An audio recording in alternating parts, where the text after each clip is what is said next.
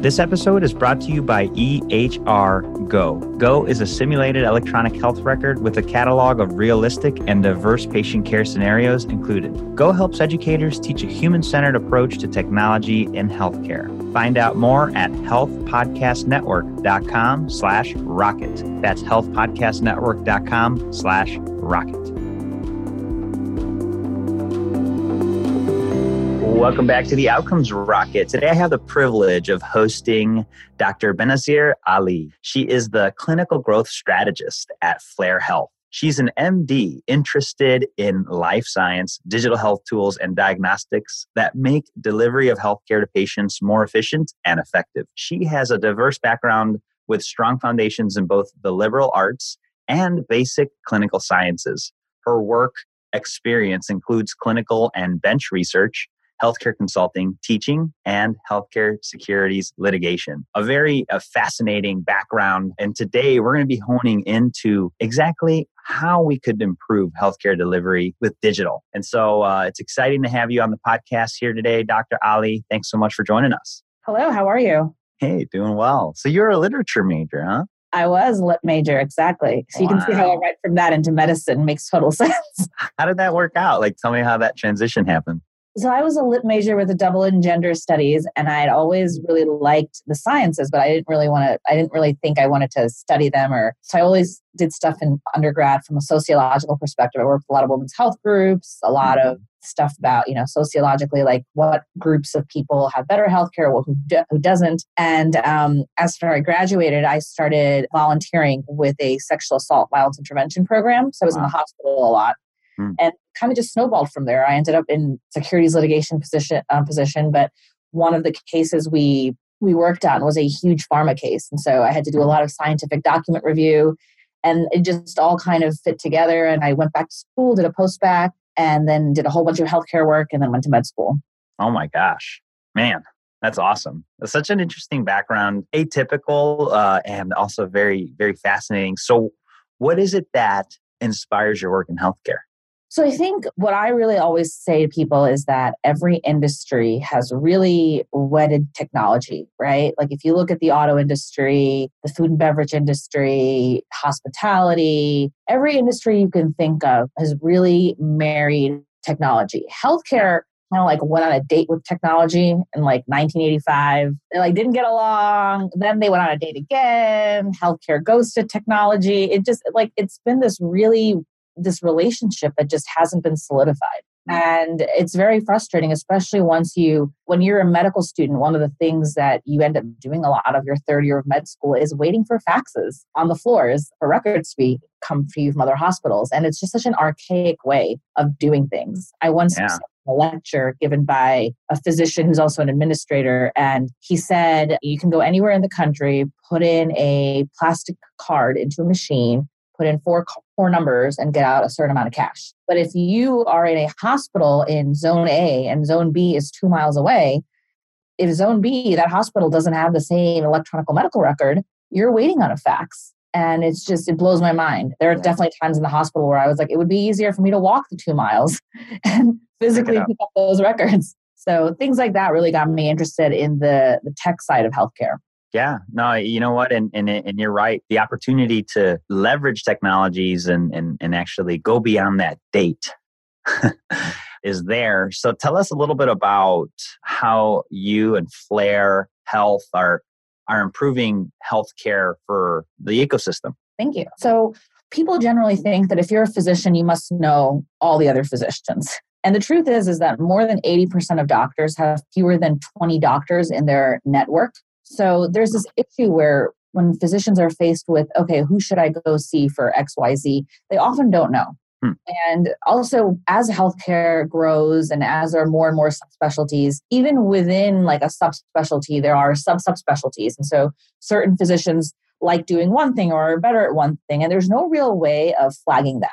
And so what we do is we create referral apps for large hospital systems. And through these referral apps, doctors can make referrals to specialty care physicians within a hospital system. And they can kind of search based on things like insurance, location, subspecialty training, and they can really hone in and find the right physician. And it really focuses on that patient-centered approach. And we're really talking about fixing that doctor-patient fit and getting it to a point where it's optimal. Yeah, and it matters, right? I mean, when you're talking about getting the right doctor, it could mean overall better outcomes. It could mean faster recovery. And that's what's interesting is that what better means really depends on the patient. Now, I train in a place, Camden, New Jersey, significantly underserved place, lots of opioid use. And so, a lot of my patients didn't speak English. A lot of them were hourly workers.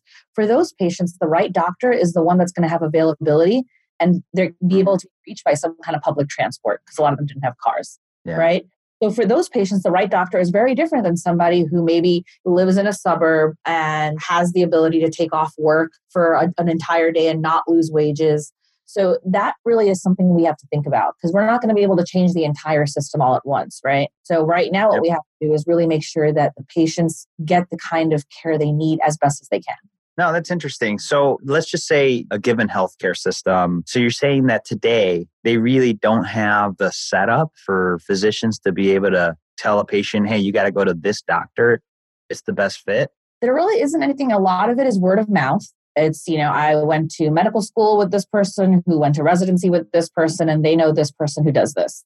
A lot of it is like that. A lot of it is, people through work, and it's not necessarily, you might have a person that is a cardiologist, but they might not be, somebody who specializes in resistant hypertension, right? Or they might not be somebody who specializes in AFib. There might be somebody who's better equipped to handle those things. Man, that's really surprising.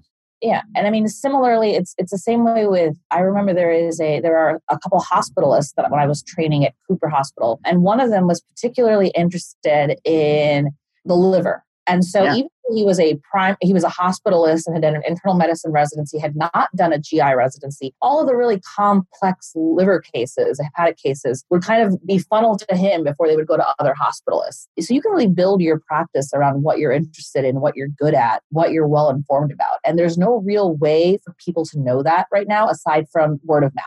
Wow. Well, that's definitely surprising and a great opportunity.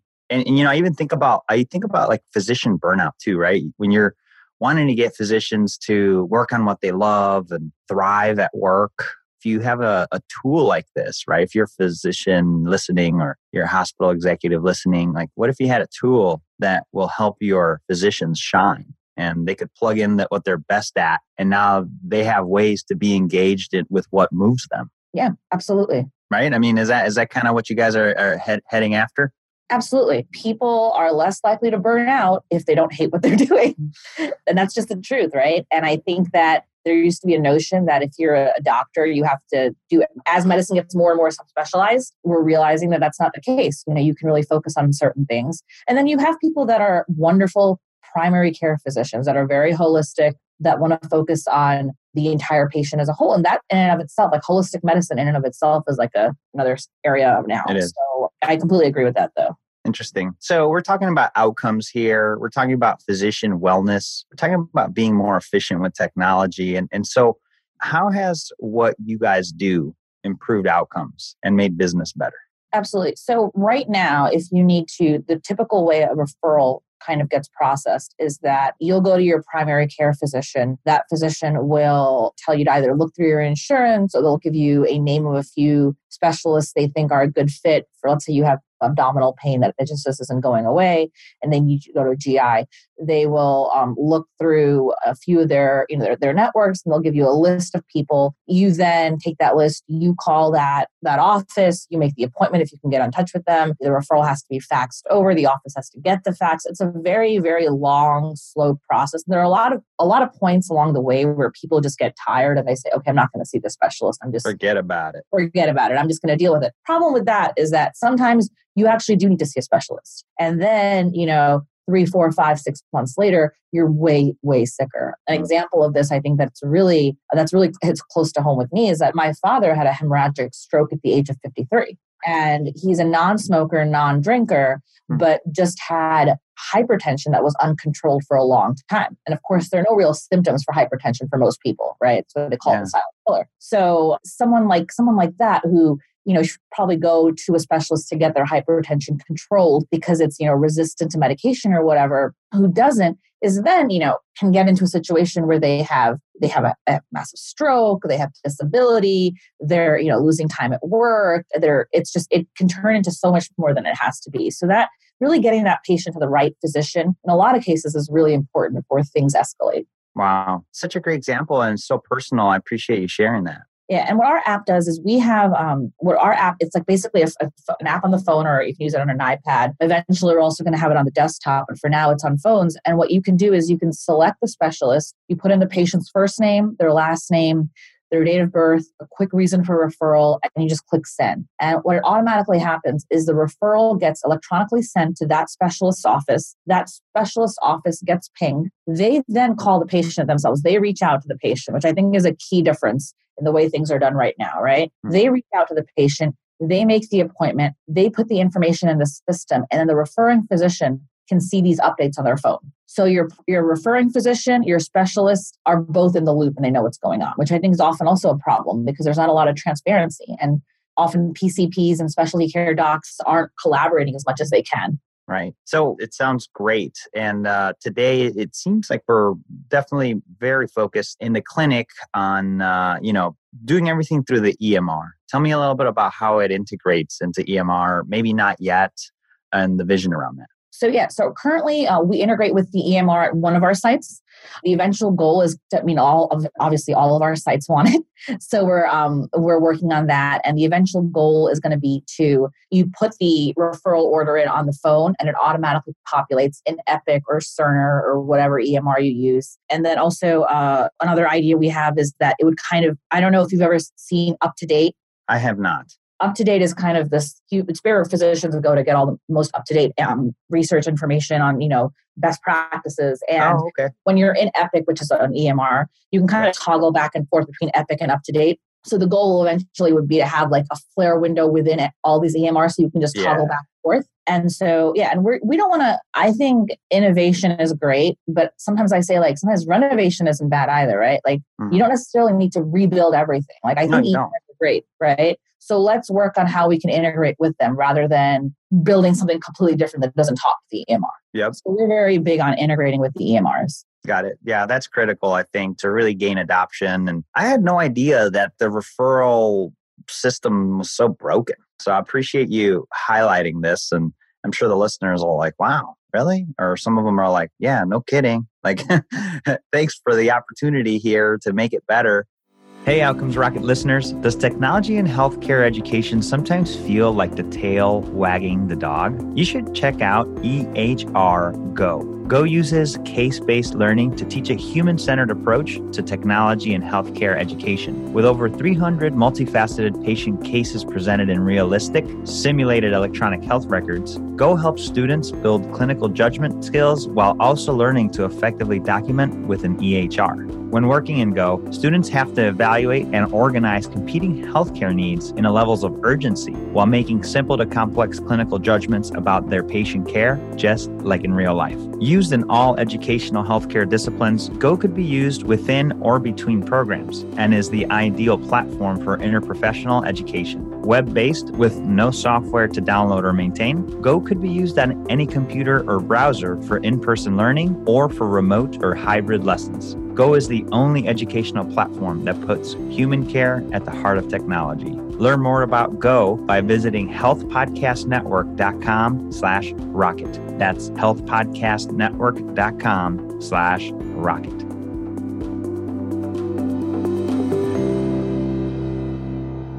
What would you say it has been one of the biggest setbacks that you've experienced and key learning from that setback? Particularly in this role or just... Yeah, with Flare Health and sort of how you guys have rolled things out and what you've learned. So I think one of the biggest setbacks, like I mentioned before, is healthcare and its resistance to change.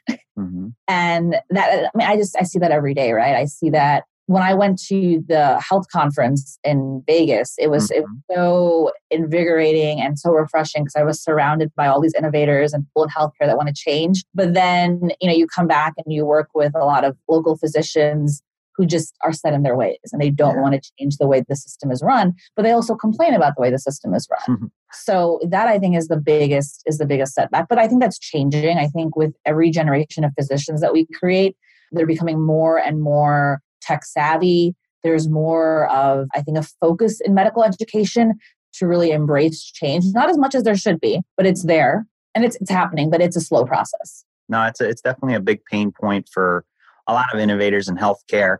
So we talk about a lot of things on the podcast, definitely outcomes improvement, but also business success. So tell us a little bit more about the business opportunity here. I mean, is there, with missed appointments, there's lost revenue, right? And so maybe you could highlight a little bit of the benefits for the business of health. Absolutely.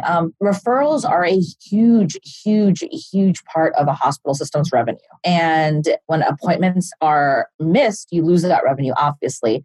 But again, if that appointment is missed and that patient ends up getting sicker, then you're now costing the system a whole bunch of money as well.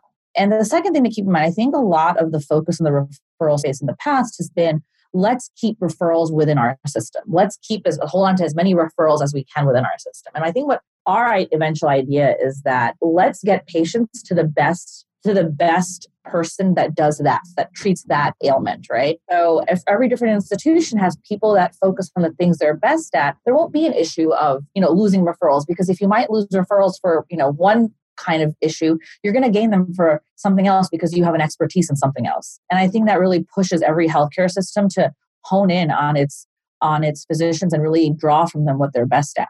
Love it. And, we're all experts in a specific area. If you really lean on others to become more efficient and to improve your referral, the way that you're doing referrals meaningfully, I think, Flare Health has some options you might want to think about and consider. So what would you say you're most excited about today?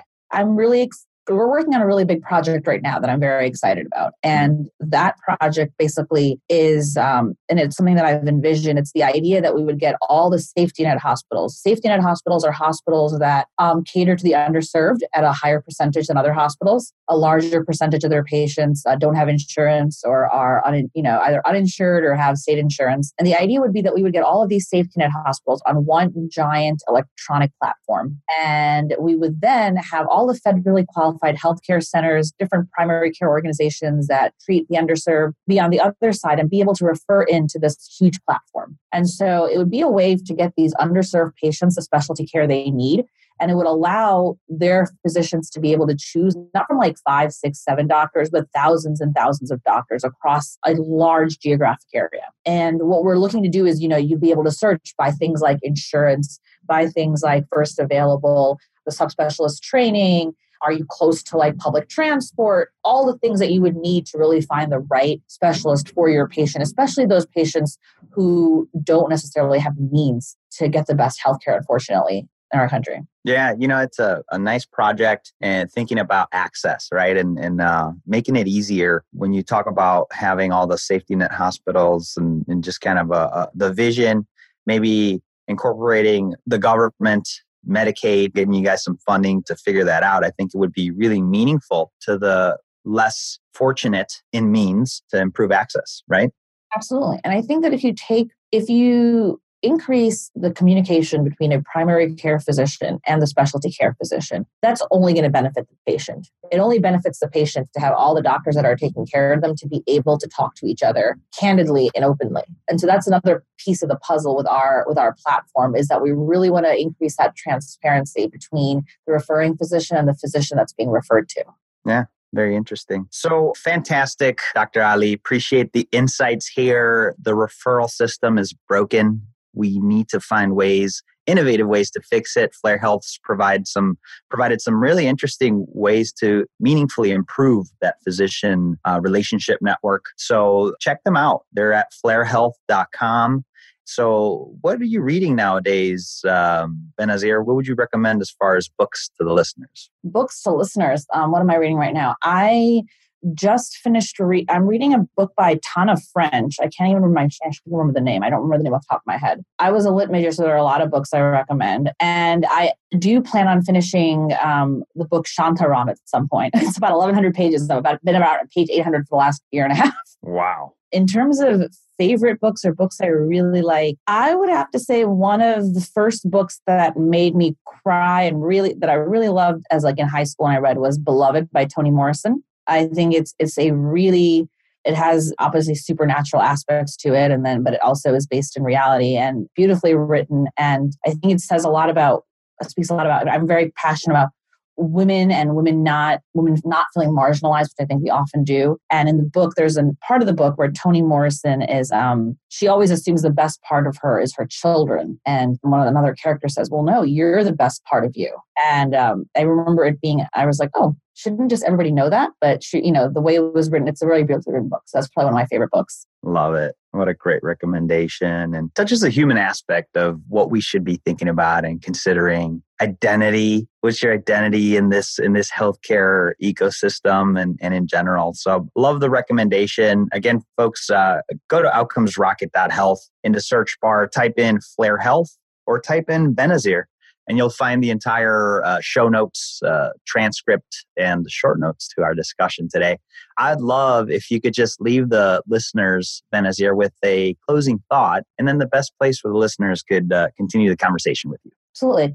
So I was having this conversation with my dad the other day about career and life. And he said to me, don't ever forget to celebrate your failures just as much as successes. Because he's much more Zen than I am. He really believes that everything happens for a reason. This is a man that had a hemorrhagic stroke and still will be like, oh, well, it happened. No, I'm glad he's doing well, by the way. Yeah. And he'll still be like, it happened for a reason. So I sometimes struggle with that, but he's much better at that. And so I think it's very important to count your blessings and your successes, but to also be thankful for the things that didn't work out, because those things not having worked out are what kind of bring you to where you are and, open new doors for you. And I think it's very important to keep that in mind, to not always kind of sit there and think, oh, it would have been better if I had done that. Well, then you wouldn't be doing what you're doing right now. And chances are that this can be awesome too.